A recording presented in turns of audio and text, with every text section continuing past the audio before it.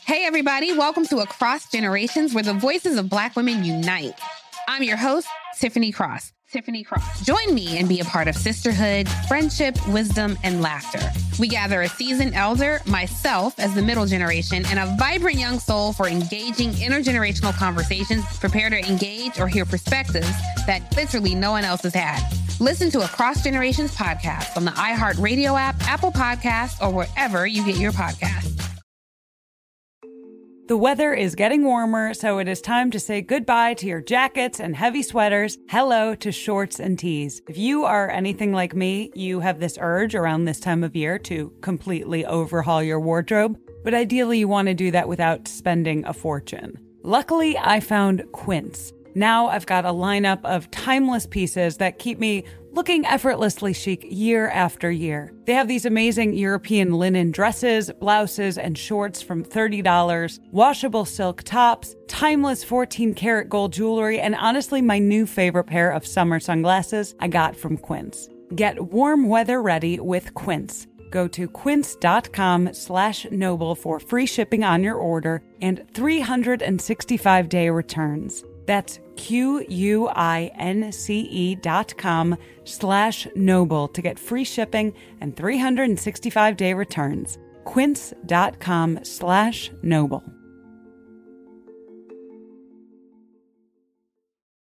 Welcome to Noble Blood, a production of iHeartRadio and Grim and Mild from Aaron Mahnke. Listener discretion is advised.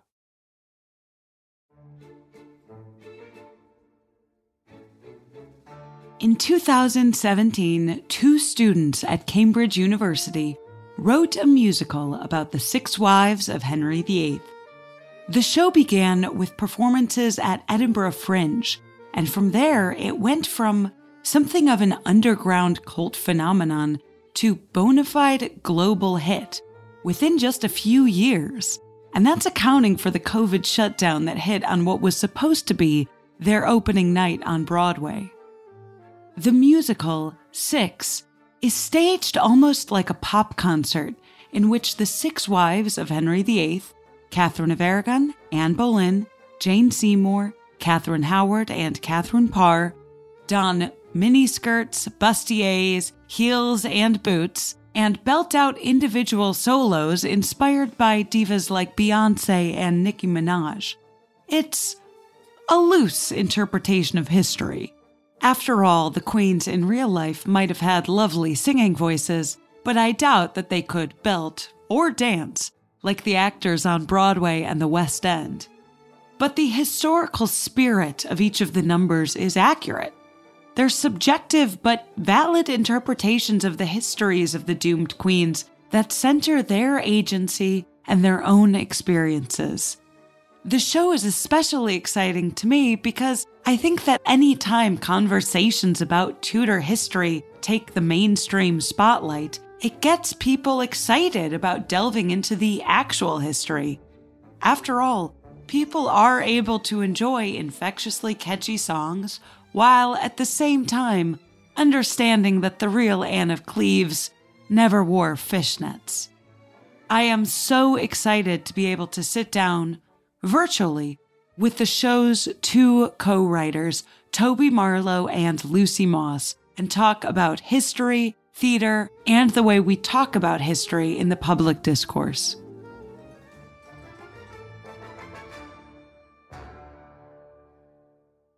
The show came about when we were in our 3rd year of uni, and the university's musical theatre society wanted to take an original musical to the Edinburgh Fringe Festival. And I applied to do that with not an idea for a show, but the kind of criteria for the show that I thought would get me the gig of writing it and not lose the society money, which is basically having a show that had famous subject matter, because so people would, look at it and go like, oh, that's something I recognize. Something that had pop music, because it's the best one, and something that played around with the form. And so the songs came about in an interesting way, or a natural way, as opposed to breaking into song, because that, can alienate people from musicals sometimes. And also something that had a majoritively or all female cast, because, there were lots of conversations happening at the time, amongst our friendship group and in the media as well, and in our degrees about representation.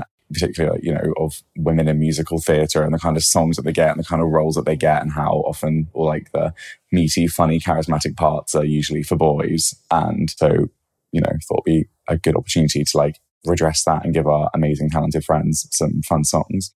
Anyway, they gave me the gig and they were like, okay, come up with an idea. And then I was like, okay, what's a famous group of women? And it was Six Wives of Henry VIII was the first one that came to mind. And then it was, okay, what's like a way of fitting that into an hour at the Fringe with pop music in a way that the song has come about in an interesting way. And then that's where the pop concert idea came from. And then the second I came up with that, I called Lucy and I was like, I've got this wacky idea for a musical to take to the Edinburgh Fringe. Do you want to write it with me? And Lucy was like, yeah, okay. Sounds a bit crap, but let's give it a go. What were your experiences or knowledge base when it came to the Six Wives of Henry VIII before you began writing? I'm sure in the UK, you probably learn a little bit more about it in school than we do in America.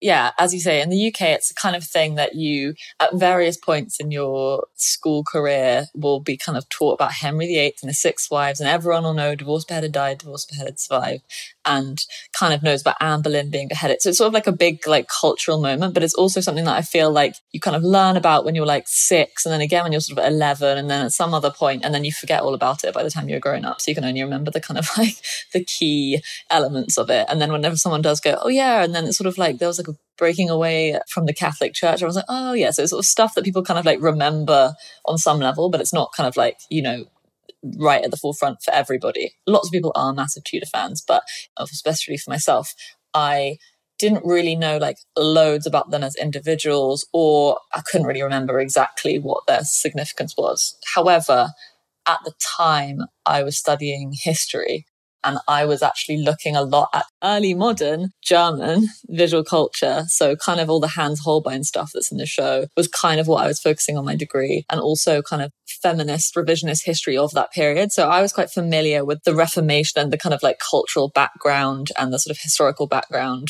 of that time, and especially in terms of the sort of like scholarship that was happening at the time of writing in regard to that period. But it wasn't really anything to do with British history and the Queens for me. You know, each of the queens in the musical have such a distinct personality, and their song is such a distinct style. Which was hardest for you to write and which was easiest? Which came most naturally? Ooh, that's a good question. With some of them, there were like parts of it that were really easy to write and then parts of it that were really hard. And I feel like maybe the song Get Down answers both of those things, because the verses that came out like the quickest that we have written something, and it was so fun and enjoyable. We knew exactly what the vibe was going to be, and we were like brainstorming these stupid puns and lyrics and rhymes, and then it all like came out really, really quickly because we knew it was going to be her like bragging about her riches. Get Down, if you haven't listened to the musical yet, which you absolutely should because it's available for streaming, and go see it if you're anywhere near New York, is the song that Anne of Cleves sings set post her divorce from Henry, bragging about her life as a single woman. Yeah. And the verses are her being like, I want to go hunting, you know, eating pheasant, sipping on meat, like all these things. And that kind of stuff was really like fun and came out really quickly. But then the choruses took us literally forever because we were like just massively overthinking it. Okay, we know this message of how like Henry's rejected her and like painted her into a corner, but now she's gonna like, you thought I was this faded flower, but I'm packed to where the roses, but it was just taking forever. And then Lucy was revising like the library, and you like were like, Toby, you said like tricture, profile picture. And I was like, there we go. That's it. Cracked it like an egg. That's it. Literally cracked it like a goddamn egg. And then from there, it would just, came up with the thing. Do you have any favorite songs? I know it might be like picking children, but do you have like a favorite deep in your heart?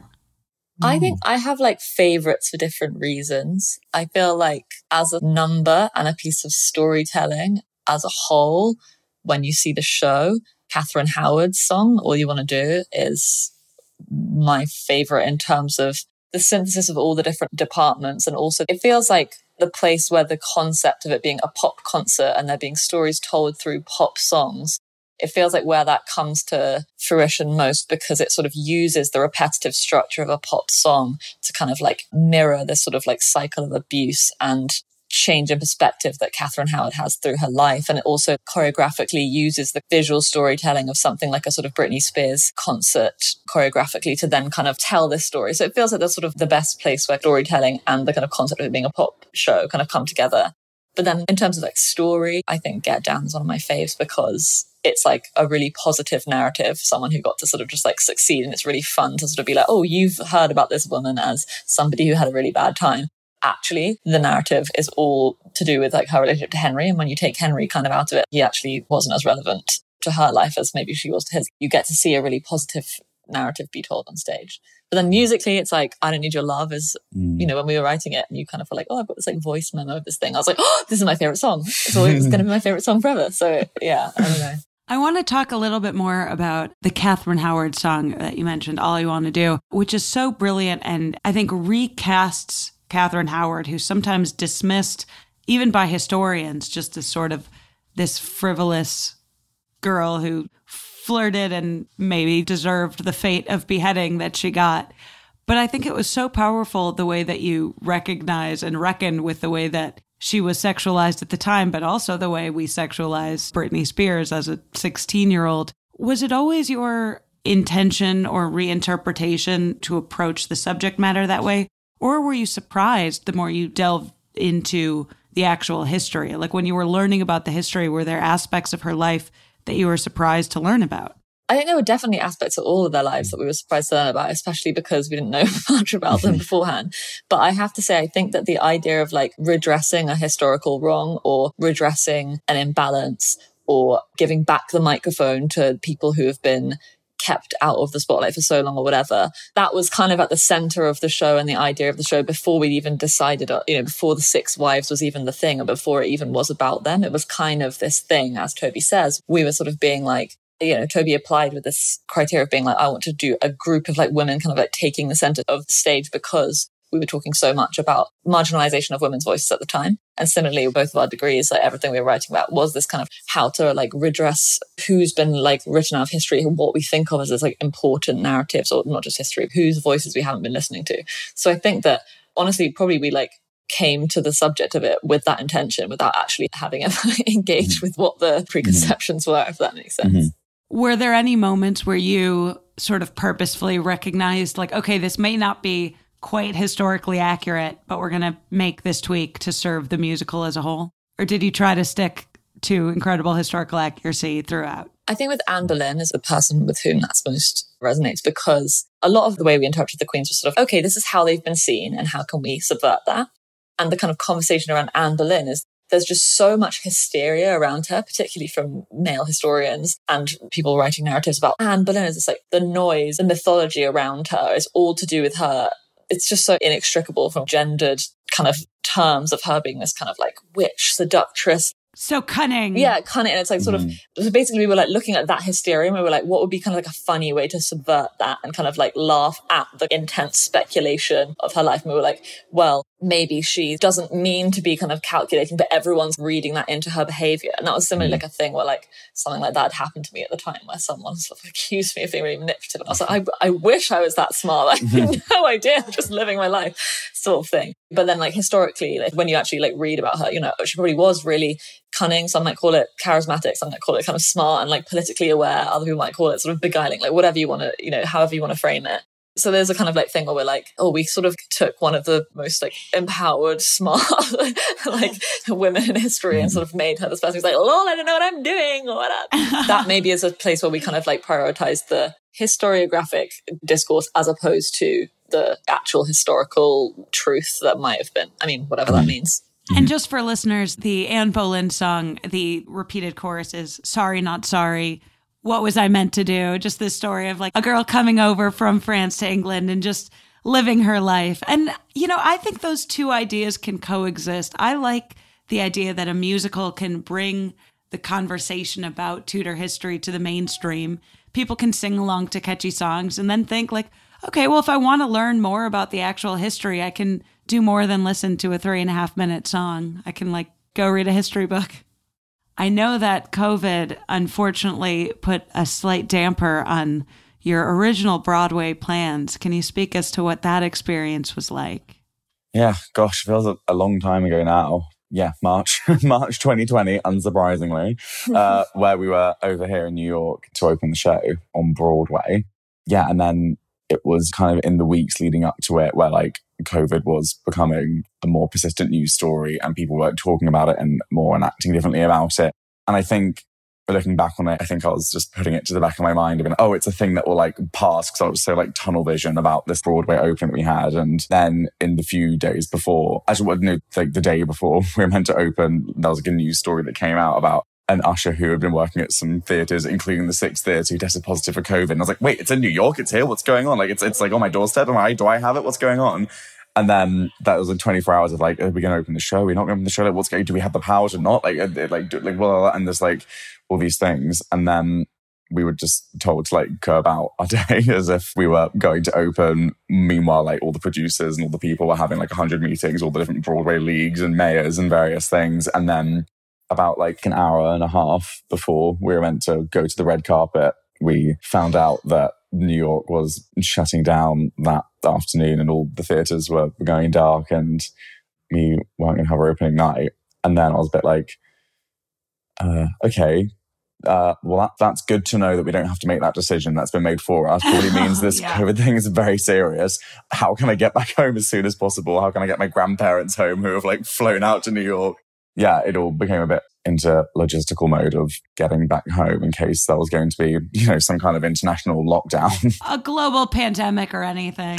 Yeah, so... Lucy, is it true that you were in a car hearing about it on the radio as it happened? It's absolutely true. I was in a cab going to get my hair done, and Governor Cuomo came on the radio saying, and then this was about like 2 o'clock or 1 o'clock or something, saying from tomorrow at 5 p.m, all meetings of over 500 people are going to be closed down. And I was like, okay, so we're going ahead. Then it was like, except for Broadway, which will shut from 5 p.m. tonight. And I was like, okay. And I literally got out of the cab and then was like, oh, I guess I don't need to get my hair done. Got back into another cab and went. Oh my God. I think also people maybe don't understand, like, what was the process like going from Edinburgh Fringe to Broadway, which, spoiler alert, you did eventually open. What were sort of the steps involved, for people who don't really know how theater works behind the scenes? Yeah, I mean, it kind of happened. We had it as a student production at the Edinburgh Fringe Festival, and like gradually throughout that month, various theatre-y people from London and different parts of the country were like coming to see the show and then giving us like business cards and being like, let's have coffee and talk about your show. They were all from 1920s New York. No, yeah, weird fact that even in London, everyone that works in theatre as a producer has that accent and always has a cigar in their mouth. It's a weird kind of like cultural thing. But and then we kind of were like, okay, we're going to wait till after the Fringe because this is all very scary and because we weren't in the same place. And so we were just like, let's wait until we're back. And then a producer called Kenny Wax ended up coming to see the show when we did a home run back at Cambridge. And then he was like, come to my office next week for a meeting. And then he was like, I'm doing a West End show over Christmas and there's a few Mondays where the show isn't on. I'd like to do like a showcase of your show. And we were like, okay. And then he kind of joined forces with some other producers that we've met. And yeah, so then we did these showcases in this West End theatre. And that was kind of like the biggest jump, was going from doing a student show at the Fringe to then a few months later doing this like showcase production at a West End theatre. Where we like got paid. People were being paid to do it. It was bizarre. And that's the kind of like the major leap that happened, I guess, because that went well and was well received. The producers were like, let's make an album. We're going to make an album. It's going to be huge. It's going to be huge. It's going to win the Grammy. And then so we did that. And then that kind of was also us preparing to do a first professional UK tour. And then that ended up going to London for a bit. And then it was well received there. So then it went back to London and kind of set up shop in a theatre there called the Arts Theatre. And then from there, we then went to America and started the Chicago production. Then also a UK tour happened. And then it went out into cruises. Then it went out into Australia. And then it all kind of like gradually led to Broadway. And then it all shut down. And it all shut down, yeah. as quickly as it came about. I mentioned a little earlier, both of my sisters are in Chicago. I'm in Los Angeles. They know that I love, particularly British and French royal history. And they both saw it without me. And I've never been more heartbroken because I had been listening to the album for weeks at that point and was already obsessed with the show. I'm curious, did you make any changes or did people ask you to make any changes for American audiences? So people were like, obviously the question at the fore was like, are people going to get it? Are they going to like it? Like, what's going on? Like, it's the British story. Do people know anything about it? But kind of as I said before, like, we didn't really know anything about the wives, or we couldn't really remember what we had previously known. So the whole show is kind of written to sort of tell you what you're quote unquote supposed to already know, but then also then kind of engage with it. So that was kind of one thing where we were like, okay, like it does actually give people the information that they need. And the other thing was when we kind of turned up here, it basically became clear that although, the history is British, they're like former pop concerts as sort of as American as can be. And actually, in the UK, it has to be like, you have to be like, how are you doing tonight? And everyone's like, yeah. And it's like, come on, we said, how you doing? And they're like, oh, okay, we're allowed to do stuff. Whereas here, it's like the lights go down. It's like, like okay, cool. It's like different. So we were like, okay, they don't need help with that. But in terms of like rewrites, it was mostly just tiny little things like colloquialisms, saying friends instead of mates. And there's a sort of reference to GCSEs, which are exams in English, that we changed to sort of a reference to PBS. The things like that kind of are like small cultural things. But I think it's more surprising probably how little has to change than like what does have to change. I'm curious structurally, because the show is structured where every queen gets her own song, her own sort of moment in the spotlight to rewrite her own history.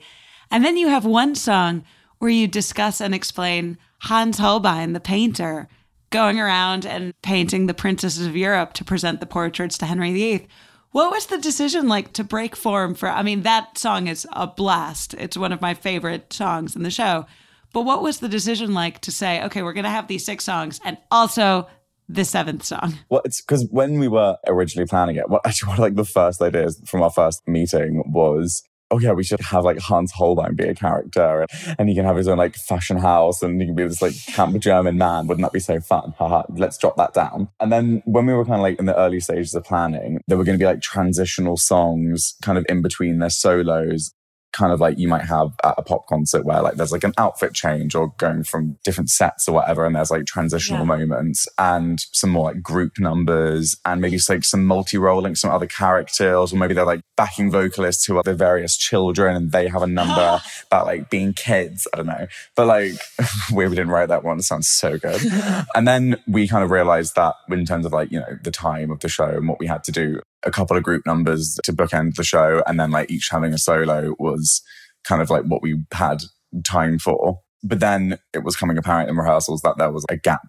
Something extra was needed. Yeah, we kind of always wanted there to be a group number in the middle, like after the 3, to sort of break up that like monotony of the structure. And we'd also had this kind of like transitional song idea as Holbein that we'd really held on to from the beginning. So whilst we sort of shed those transitional moments, we were like, oh god, we need to write a group number. And we were like, well, why don't we have it be the like Hans Holbein one? And then we were like, oh, and then why don't we make it like a statement about like beauty standards and la la la. Oh, okay, that'll do. Like bash it out, right? In half an hour, off we go. Everyone like do this song, and it's now on Broadway, which is embarrassing. She like wrote it during the rehearsals and just being like, okay, like, come on, like what rhymes with like inches and kind of thing. And then now it's literally being performed on Broadway later today, which is so hilarious.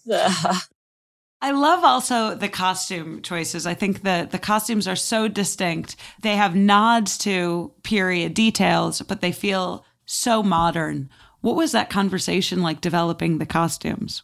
Just super fun conversation with Gabby Slade, our amazing designer, just about what the palette of pop star inspirations were going to be, but also like the ways in which we could get Tudor imagery into them. Because the whole thing, as we've said, is like hybrid between like Tudor history and like pop concert.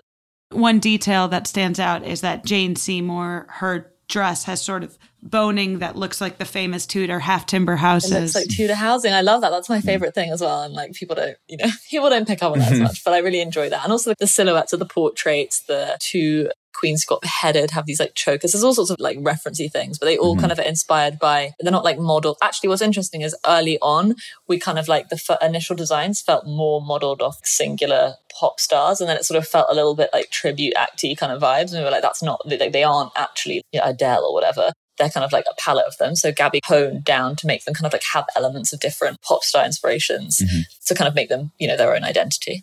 I don't know if this is true, but I read, Toby, that you filled in on the West End in the role of Catherine Parr. Is that true? All the rumors are true. Yeah, I did. Yeah, it was this time in the summer of 2019 where there was lots of cast members were like injured and there was like illness going around, even pre-pandemic. Can you believe?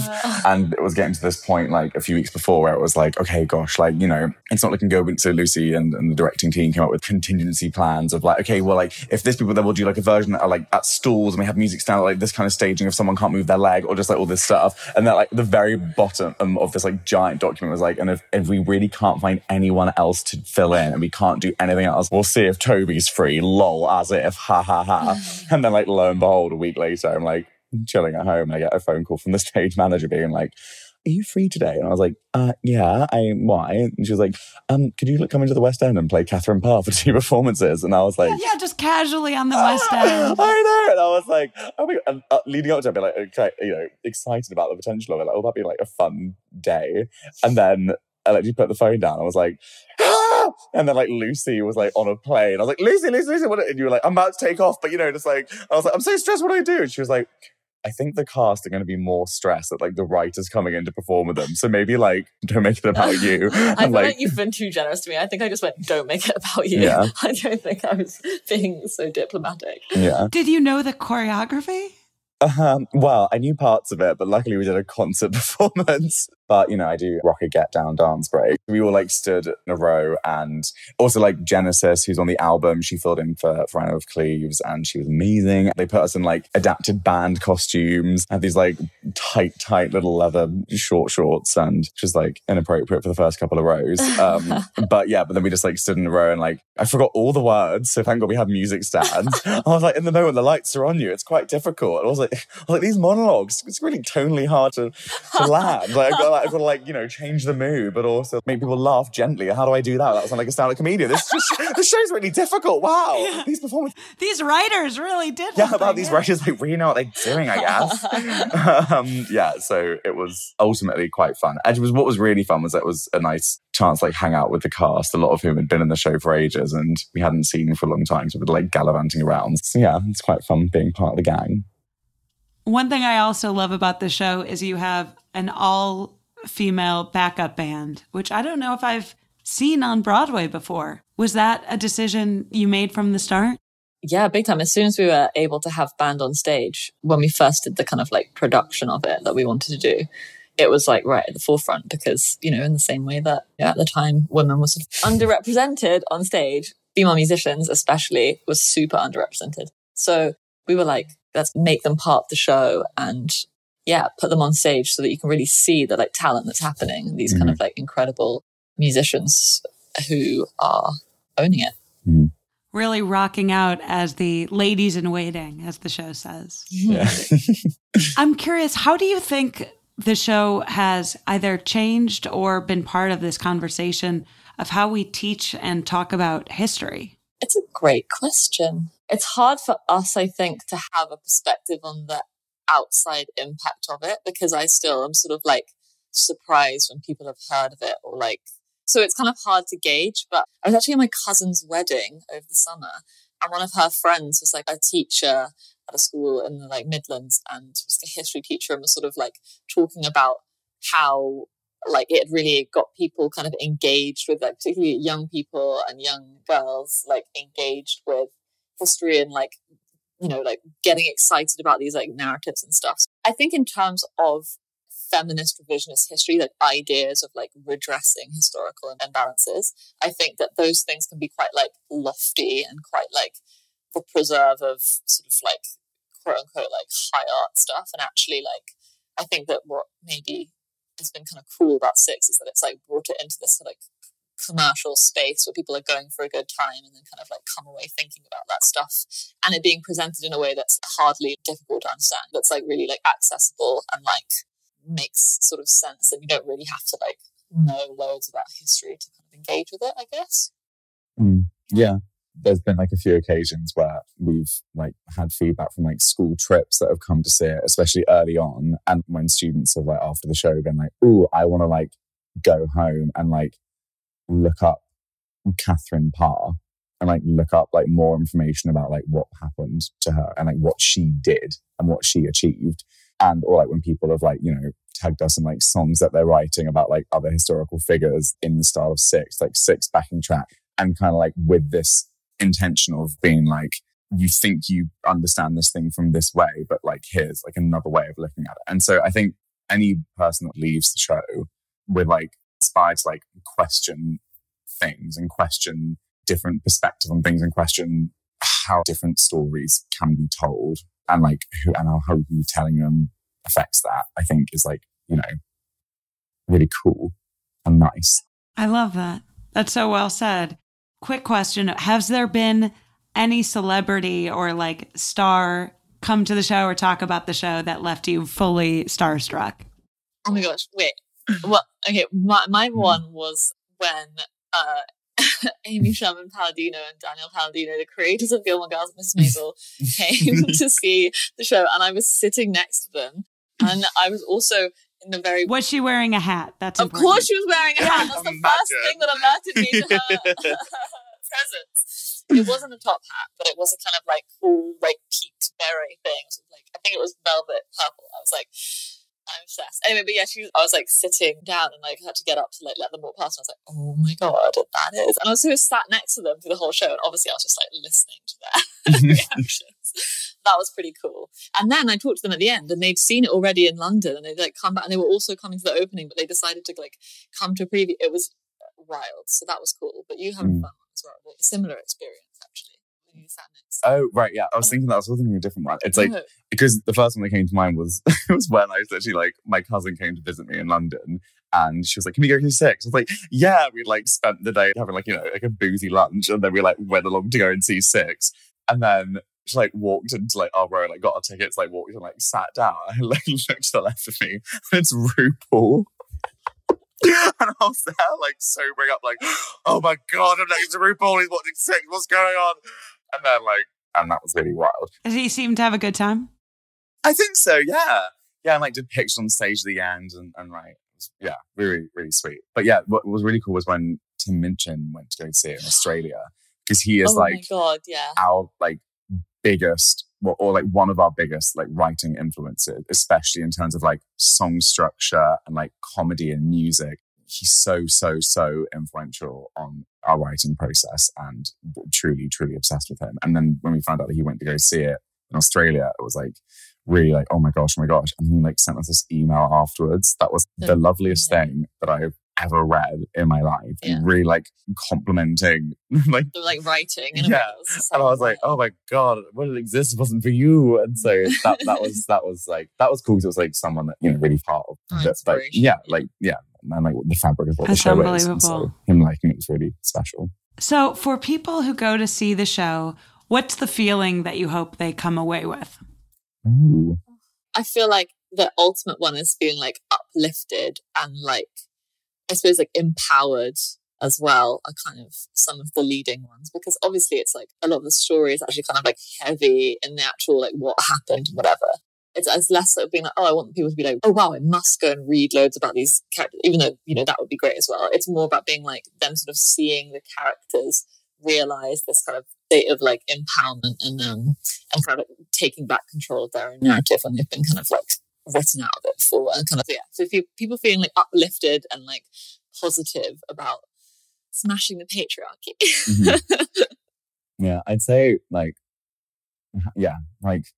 uplifted and that they've had like a really like fun time, especially now more than ever. But also I think few times where we've heard feedback from people that have come and that have said that they felt seen on stage. And I think that's really the cockles of my cold, cold heart. That's wonderful. Thank you so much for taking the time out. I am such a huge fan. Toby Marlow and Lucy Moss, the co-writers and creators of Six, the musical, now on Broadway, but there's an album that you can stream no matter where in the world you are. Thank you so much. Thank you. Thank you.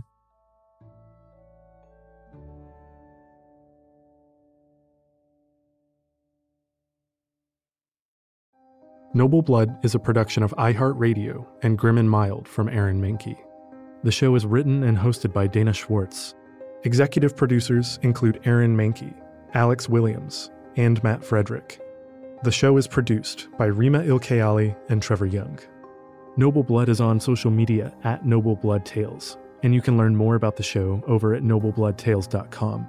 For more podcasts from iHeartRadio, visit the iHeartRadio app, Apple Podcasts, or wherever you listen to your favorite shows.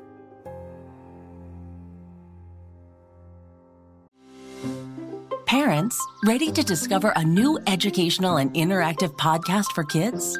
Join Stories for Kids by Lingo Kids, where episodes are packed with fun activities. Right, Elliot? Oh, yes! We learned how to recycle at the beach. That was great fun. Callie, what do you say? It was. And that time when we did the science experiments and Billy made raisins dance. So cool, Billy. He did. Not to mention when a certain Elliot took up swimming classes with Lisa. That was me. Bet you can't catch me. I'm going to get you. All this fun and more in our Stories for Kids. Lingo Kids Stories for Kids is now available on Story Button, the kid-friendly device for screenless podcast listening. Listen to Stories for Kids on the iHeartRadio app, Apple Podcasts, or wherever you get your podcasts.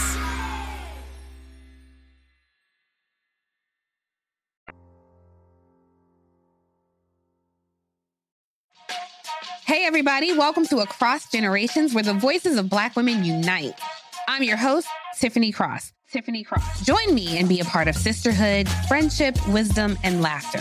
We gather a seasoned elder, myself as the middle generation, and a vibrant young soul for engaging intergenerational conversations. Prepare to engage or hear perspectives that literally no one else has had. Listen to Across Generations podcast on the iHeartRadio app, Apple Podcasts, or wherever you get your podcasts.